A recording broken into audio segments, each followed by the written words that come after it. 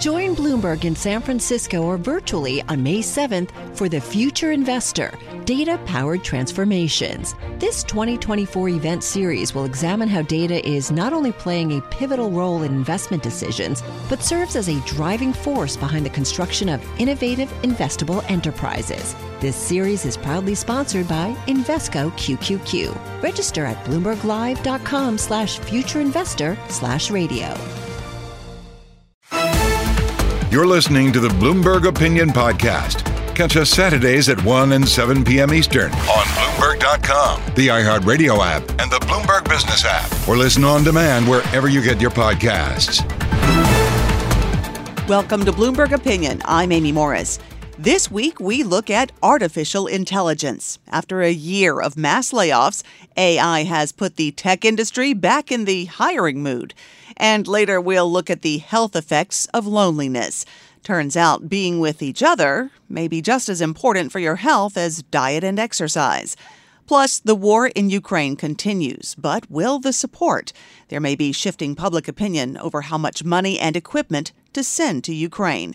We begin with the economy. Chief economist Vincent Reinhart at Mellon Asset Management tells Bloomberg Surveillance that the latest CPI data shows some momentum in services inflation, a key indicator that the Federal Reserve monitors and that could trigger further tightening in June. Chair Powell has indicated that the forward-looking indicators of shelter prices that he looks at suggest there's going to be good news soon.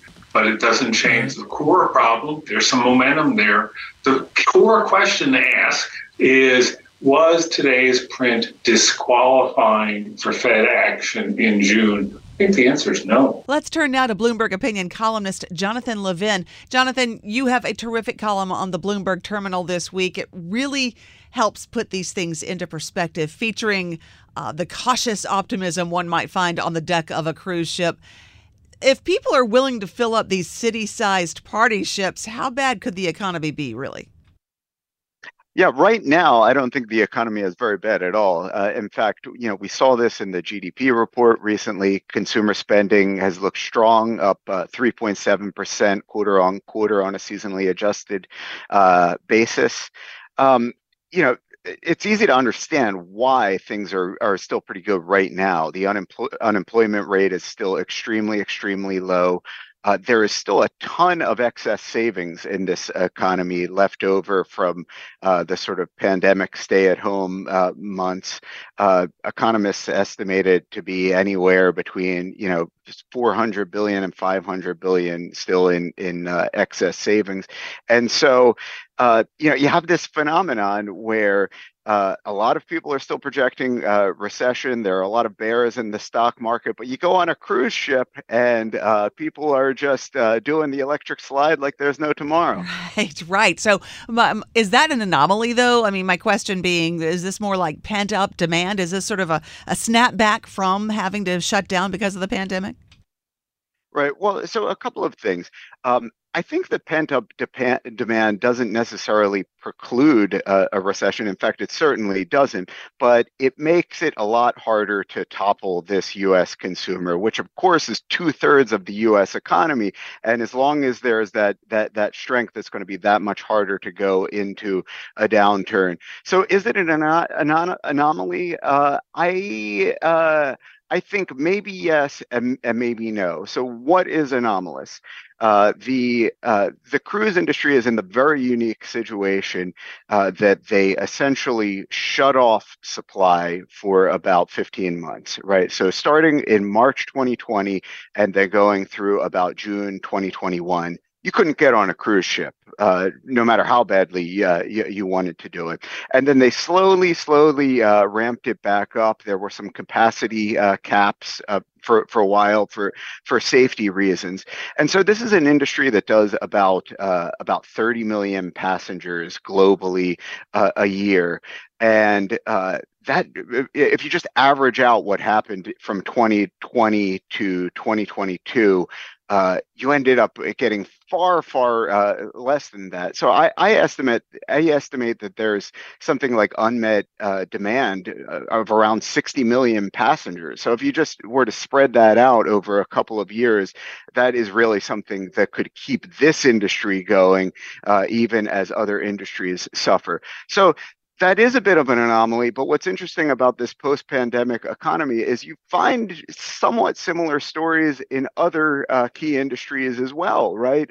You could tell a similar story about auto, where a certain amount of people just need to buy a new automobile every single year. But during the pandemic, a lot of people couldn't get them. So people say, well, the economic outlook is getting kind of dicey.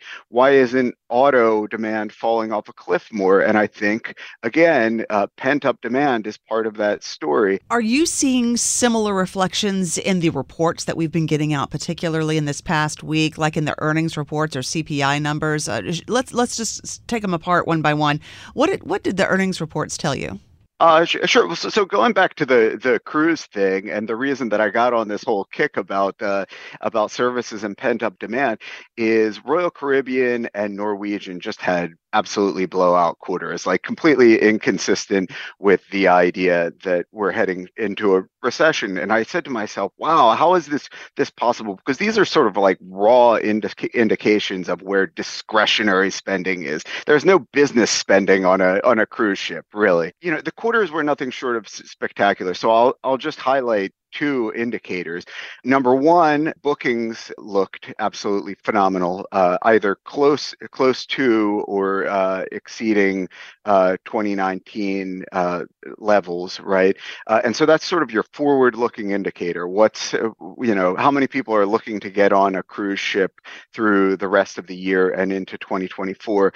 And then what I think is maybe even more interesting is you're seeing record amounts of onboard spend, which I see as sort of a raw kind of sentiment indicator. These are your bar tabs. These are your casino bills.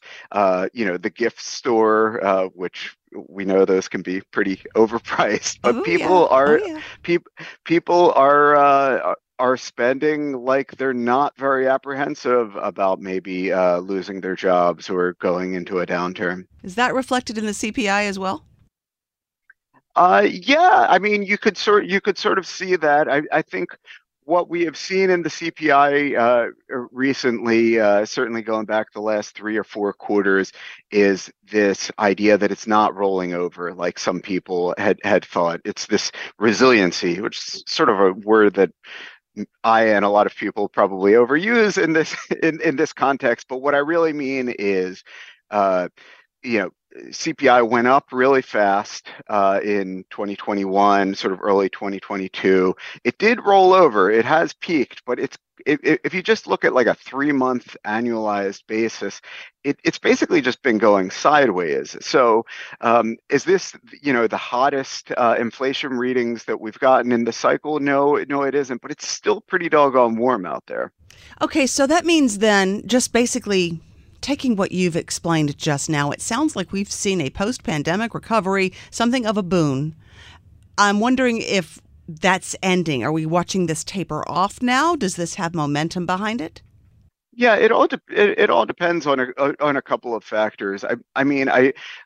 Like I said, I think there is something self-sustaining in some of these pockets of the economy with a lot of pent-up demand. I think you can't underestimate the story that I told earlier in the broadcast about excess savings. $500 billion is still a lot of money, and it could easily take you through the fourth quarter, maybe into the first quarter of 2024.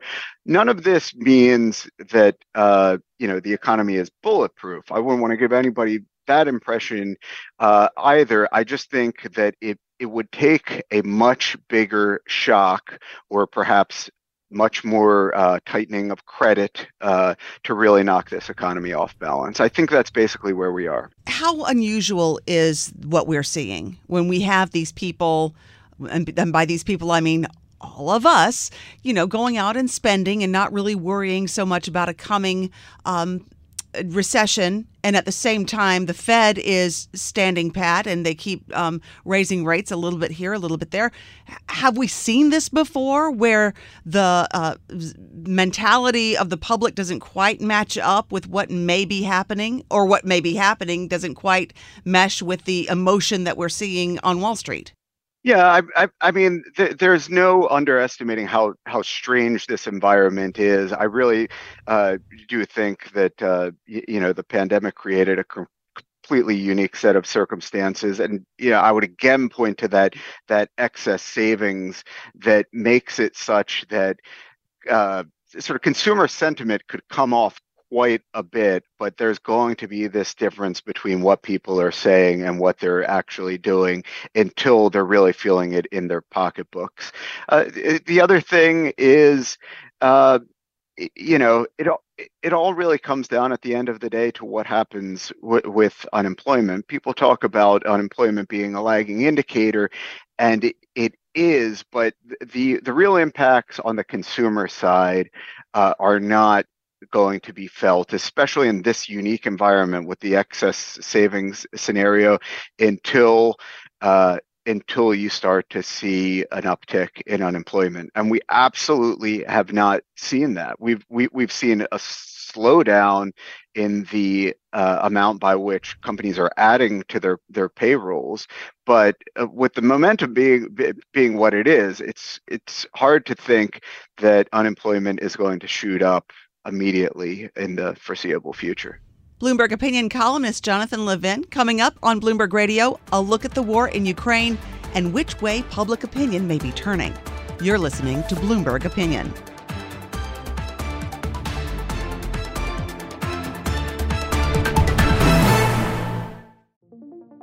What could you do if your data was working for you and not against you? With Bloomberg delivering enterprise data directly to your systems, you get easy access to the details you want, optimized for higher level analysis, and financial data experts committed to helping you maximize your every move. Our data is made for more, so you can show the world what you're made of. Visit Bloomberg.com/enterprise data to learn more. You're listening to the Bloomberg Opinion Podcast. Catch us Saturdays at 1 and 7 p.m. Eastern on Bloomberg.com, the iHeartRadio app, and the Bloomberg Business app. Or listen on demand wherever you get your podcasts. You're listening to Bloomberg Opinion. I'm Amy Morris. This past week, we got reports that Russia attacked the Kyiv region in Ukraine with dozens of Iranian-made drones. This as the European Commission has reportedly proposed sanctions on 7 Chinese companies accused of selling equipment that could be used as weapons in Russia's war in Ukraine. Now, Secretary of State Antony Blinken says that between the military aid and the financial support, plus training that many nations are giving to Ukraine's forces, he believes Ukraine can regain some of the territory that's been lost. My own estimation is that they have in place across all of those dimensions what they need to continue to be successful in regaining territory that was seized by force by Russia over the last 14 months. But public opinion could be shifting on this. Throughout the West, support for supplying Ukraine with weapons is starting to waver. And in the U.S., more people are starting to say that the government is doing too much for Ukraine. In Germany, a steady majority contends that diplomatic efforts are not sufficient. Let's talk about all of this with Bloomberg opinion columnist Leonid Bershidsky with the Bloomberg News Automation team. He has a column on the Bloomberg Terminal about this very issue, and he joins us now. So let's just get down to it. How is public support waning for Ukraine? Ukraine has received tens of billions of dollars of support. It is now the biggest recipient of U.S. military aid in history. You know, these are huge amounts of money, and they're hard to justify to the kind of taxpayer who wants the government to act solely in his or her economic interest. So when you discard emotional arguments and those of solidarity with Ukraine as a country that faces an invasion and basically a war of choice, there's enormous human suffering. For people who don't really care about that, who mainly care about where their tax dollars are going, such huge amounts of help are suspect. Both in the US and in Europe, there are, if not majorities in most countries, then at least sizable numbers of such people. You know, that's what I wanted to talk to you about. If this is a matter of cost and these astronomical numbers sort of make people give them pause, or if there are also concerns that this is a zero-sum game. If you're giving all of this money and all of these weapons to Ukraine, then over here, I am being left out. I am somehow not getting my fair share. Something like that? To these people, this is money that is not being spent on domestic needs. A lot of people, if not majorities again, but then sizable numbers of people do not understand why a foreign country quite far away, even though Ukraine is a European country, it is about as far from Spain as Sudan in terms of sheer distance. So people don't understand why a distant country is getting all that money while there are all these domestic issues. There's high inflation, high energy prices that are being caused by the war as well. They don't understand why they should be paying for Ukraine to defend itself against Russia. They don't really care. A lot of these people don't really care who wins in this war ultimately, as long as they don't have to pay. I actually experienced that firsthand quite recently with someone in this country, in the United States. And it sort of surprised me. This person said to me, Ukraine is traditionally a corrupt country. Anyway, they have scandals going on even now. Why should we send our American tax dollars to them to help them when they are just as corrupt as any other country? Or are they wrong? Well, there have been a number of corruption scandals in Ukraine since the invasion began.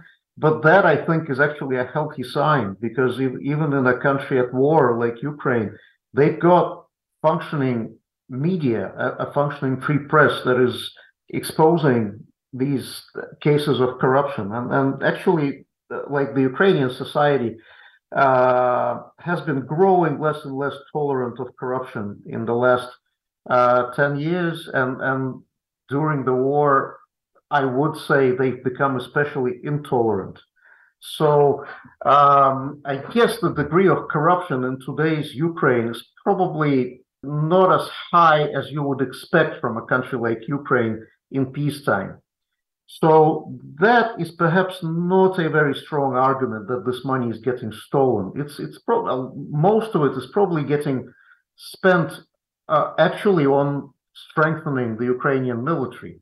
But to some people, why should we strengthen the Ukrainian military? Why do we even care?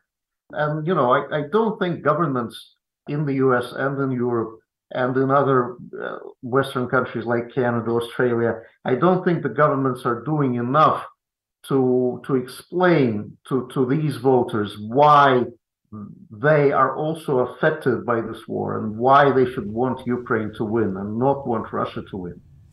And let's get into that. We're talking with Bloomberg Opinion columnist Leonid Bershidsky about how to shore up more public support for Ukraine and what governments need to do to make that happen. Okay, tell us, what should they be doing? What are they leaving out that people are not getting? In the column, I laid out a number of potential selfish arguments that the governments would make for voters who only care about, basically themselves and how this affects them. It's quite a strong argument for that kind of person. The money is actually going toward, well, it's expensive, of course, but it's very useful defense research and rearmament for the donor countries as well as Ukraine. A lot of new weaponry and a lot of new military tactics and strategies are being tried out in that war. It becomes clear on the battlefield which technologies work well and which don't. Obviously, the military strategists in the West who have not really dealt with wars like this between very strong rivals such as Russia and Ukraine, they have not really seen such uses of equipment and such fierce fighting in years.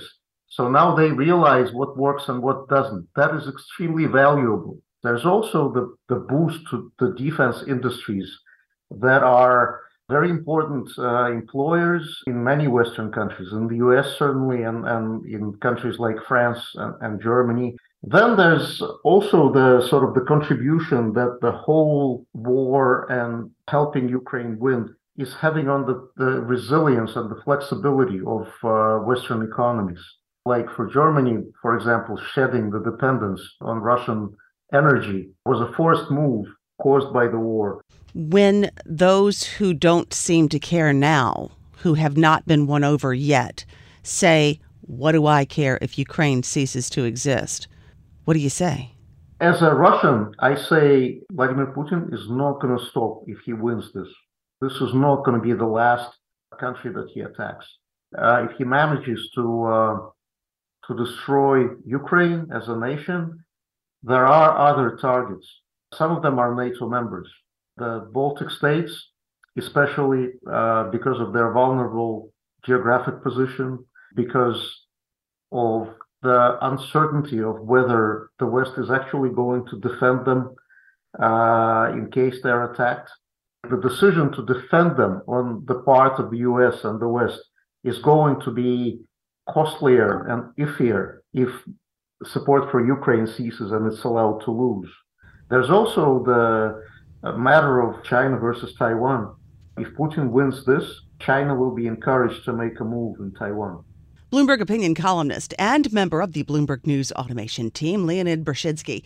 After a year of mass layoffs, fear of missing out on the artificial intelligence wave is boosting jobs in Silicon Valley. Companies and investors hyped up about what artificial intelligence could mean for future profits and worried about what that would mean if they're left behind. And all of that could wind up being good news for the entire economy. Bloomberg opinion columnist Connor Sen joins us now with some insight. Connor, as always, thanks for taking the time with us today. I have to say, your column is about how AI could ultimately help not just the tech industry, but the entire economy. Rising tide lifts all boats, that sort of thing. But the conventional wisdom with AI is you don't really think of job creation. Most people would think of job killer. So set us straight on this. Sure. So I think it's possible that one day in the future, I don't know how long it's going to be, that sure, maybe it will disrupt millions of people in their jobs and we'll have to figure out what to do about that. But those products and services don't exist yet, and we don't know yet what those should be. And so tech companies are really caught up in this frenzy, and both they and their investors feel like they have to make bets to be a part of this. And that means, for now at least, hiring a lot of people, spending a lot of money to figure out if they've caught the winning lottery ticket, so to speak, or just prove that they're not the ones being left behind by the people who seem to be doing well. Have we seen this before? You could talk about any sort of boom we've seen before, whether it's the dot-com boom in the late 90s, maybe crypto in the 2010s, Yeah, I was thinking social crypto. and mobile. Yeah, and I think most people would agree that there's more to this than there was to crypto, but we don't really know yet what it's going to be. And so for now, it just let's spend a lot of money and try to figure it out. And our stock prices are now going up, so maybe that means investors want us to do this rather than to continue to cut costs. Does spending a lot of money and hiring and going on these hiring blitzes to staff up for AI, does that create a destabilization within the tech industry as far as employment is concerned? Or do you see it more stabilizing? Like, where does the employment part of this stand? I think it's a stabilization from an employment standpoint, because really for the past year, we've seen the tech industry get caught by first the pandemic boom in demand kind of receded, and that eroded profitability made stock prices go down. Obviously, higher interest rates are a part of that as well. And so tech companies got the message from their investors that just cut spending because we just need to see higher profit margins, and a belief that you guys are focused on cost consciousness. And that really persisted through the first quarter. But at some point, a cost-cutting cycle ends. And it's really been about a year now for most of the tech companies. And then now you have this big, shiny AI thing to chase. And so I think it's kind of an interesting timing where maybe the cost-cutting cycle was winding down anyway, but now there's actually a reason for it beyond, okay, we've cut enough. That's what makes me a little bit nervous. This big shiny AI thing to chase. If I could quote you for a second, because if the cuts can come to an end, so can the hiring blitzes, so can the surges. It seems like the pendulum is swinging kind of radically, and there's no real balance yet. But you say we're finding it. For now, and you can see it in the sort of leading indicators of job openings. I mentioned in my column, the job website Indeed has really great real-time data for job postings. And for software developers, it's really spiked since the middle of April. And that's coincided with tech companies reported earnings, talking about AI, how much they're doing. And it's not just your Microsofts and your Googles who are talking about it. I saw Uber was talking about AI, Zillow talking about what AI can do for them. So it's really everybody feel like Wendy's, I think this morning talked about how AI can improve ordering for hamburgers at drive-through windows. So everybody feels like it's in their interest to talk it up and do something to move in that direction. And you touched on it just now. I want to get into it a little bit deeper about how this shift from the job cuts to investing in AI is already showing up in the labor market data. What are you seeing?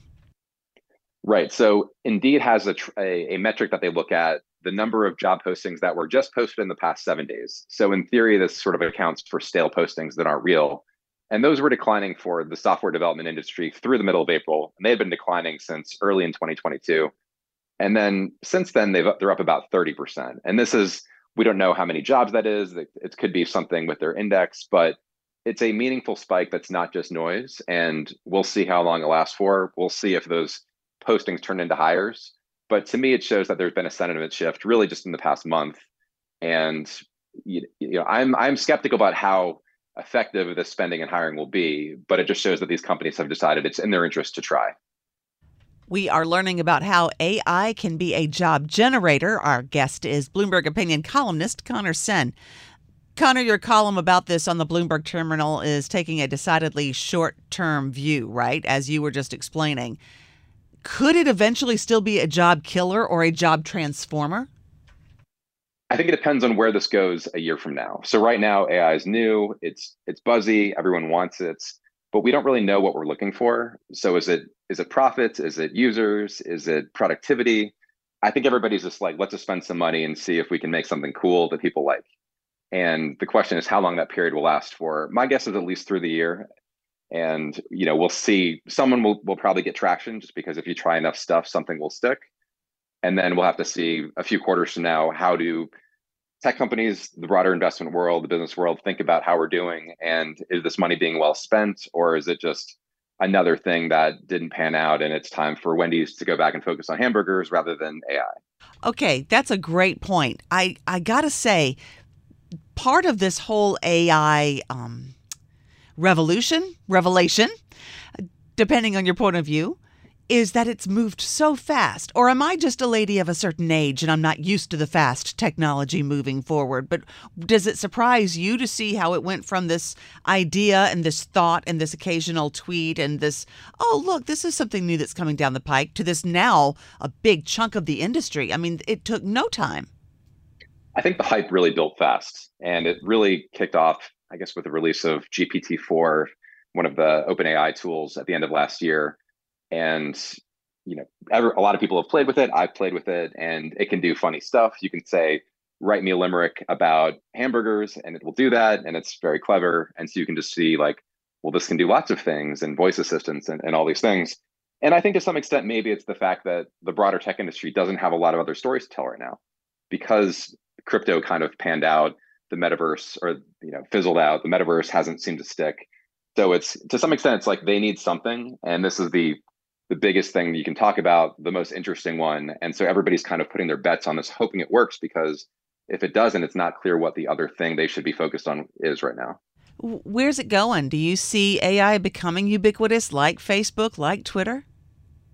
I feel like the sort of easiest analogy for me to think about is spreadsheets, where spreadsheets took off in the early 1980s, and they're definitely a valuable productivity tool that I use all the time. A lot of people do. I'm a little more skeptical about it's going to change everything overnight. And, if you're not doing it now, you're going to be left behind. I think we have more time than that. And it's going to be the kind of thing that rolls out through society over time. And it makes sense that people are investing in and spending in it, but I think we have time for this to play out. And it's not the kind of thing that 6 months from now, our whole world will be different. Connor, let's briefly, before I let you go, let's take a big 30,000-foot view of this, because one of the points of your column is this is really going to save the industry. It's going to help with the economy. How is a stable tech market, how is AI good for staving off a potential recession? Well, I think the tech industry is such an important bellwether for just broad business sentiment, if nothing else. And when the biggest tech companies in the world are cutting 10,000 people at a time, it's hard not to wonder, are those layoffs going to spread to everything else? And so if that industry is done with its layoffs and it's hiring again, you can start to feel more confident that an important leg of the economy is stabilized, and then it just becomes much harder to create a recession if you don't have that area of weakness spreading elsewhere. All right, Connor, what are you going to be watching for now with this going on? I think it'll be sort of how the stock prices react, and do you actually get traction in terms of a product that people are responding to? We've seen the hype really boost the stock prices of Microsoft and Nvidia. We're seeing the spending, I believe, and you're certainly seeing corporations talk about it, but will that be sustained, or will people sour on it the way they have on other sort of buzzy things in the past? Connor, thank you for taking the time with us. Thanks, Amy. Bloomberg Opinion columnist Connor Sen. Stay with us. Bloomberg Opinion continues. We'll take a look at how loneliness can actually be hazardous for your health. And don't forget, we're available as a podcast on Apple, Spotify, or your favorite podcast platform. This is Bloomberg Opinion.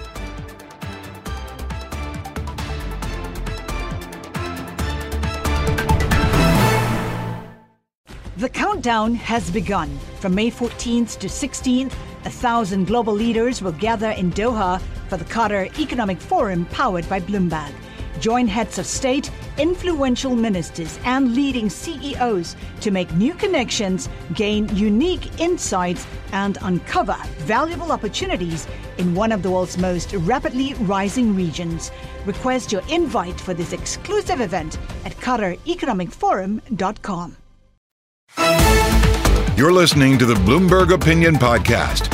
Catch us Saturdays at 1 and 7 p.m. Eastern on Bloomberg.com, the iHeartRadio app, and the Bloomberg Business app. Or listen on demand wherever you get your podcasts. You're listening to Bloomberg Opinion. I'm Amy Morris. The U.S. is experiencing an epidemic of loneliness. The U.S. Surgeon General, Vivek Murthy, says loneliness and isolation can be as detrimental to your health as smoking 15 cigarettes a day. Lisa Jarvis is a Bloomberg Opinion columnist covering biotech, healthcare, and the pharmaceutical industry, and she joins us now. Lisa, first of all, thanks for taking the time with us, but I want to clarify something in your column. Being lonely is as bad for you as smoking? I know. It's a hard thing to wrap your mind around, this idea that loneliness and social isolation affects not only our mental health, but our physical health. It's become so clear that there's this connection between being socially connected and our health that even the American Heart Association put out an alert a year ago noting that there's a connection between loneliness and heart disease and strokes. There's a whole list of kind of health consequences to not having that kind of supportive environment. Now, are we lonely because of the pandemic, or are we aware of our loneliness because of the pandemic? That's such a good question. So we were lonely before the pandemic, and the numbers probably got worse during the pandemic. And I think a lot of us became more aware of the challenges of isolation and loneliness. Maybe people who hadn't experienced that before really now understand how that can affect your well-being. And I think one of the researchers that I spoke to, Jillian Holt-Lundstad, who is at Brigham Young University, and she's done a lot of the work connecting loneliness to physical health, said to me, I think we really need to understand that when we go back to normal was still not okay. We need to go back to something that's better than we were before the pandemic when it comes to social connectedness. During the pandemic, I sort of went eyeball deep into social media, and I'm wondering if that makes it kind of worse. I think there's really mixed evidence on that front. And it's hard right now to parse when it is good and when it is bad. Certainly for certain communities that may not have some, a connection in their area, like if you're part of a minoritized group and you live in some place, a rural area where there's just one of you or a handful of you, having social media to make connections to others can be really important and supportive. But then there's a flip side to that, of course. And so I think, on balance, it's been hard to tell whether it's a bigger risk or, can be a benefit. And I think the answer is really, it depends. So how does one overcome loneliness? What are some ways to do that? Did they give you some hints and suggestions? Some of it is just being kinder to each other, looking someone in the eye and saying hi to your neighbor when you walk by them, resisting. I put this in my column because I thought it was an important one, resisting the urge to say the negative comment. I think especially in a politicized environment, we've grown used to that, reactivity. But just resisting that urge. But then I think some things that are like trying to become involved in your community, because community connectedness is really important. So that could be by volunteering. That's something I decided to do during the pandemic when I was feeling a little isolated. It could be joining a class, finding something that helps you feel like you have a broader community. And then really basic things, texting your friends regularly. I yesterday texted my college WhatsApp group and said, thank you for being the group that helps me not feel alone on a regular basis, So I know that sounds very basic, but it's things that we can quickly lose track of, in a busy life, in a busy society. Lisa Jarvis is a Bloomberg Opinion columnist covering biotech, healthcare, and the pharmaceutical industry. And that does it for this week's Bloomberg Opinion. We're produced by Eric Mullo. You can find all of these columns on the Bloomberg Terminal, and we're available as a podcast on Apple, Spotify, or your favorite podcast platform. Stay with us. Today's top stories and global business headlines are coming up. I'm Amy Morris. This is Bloomberg.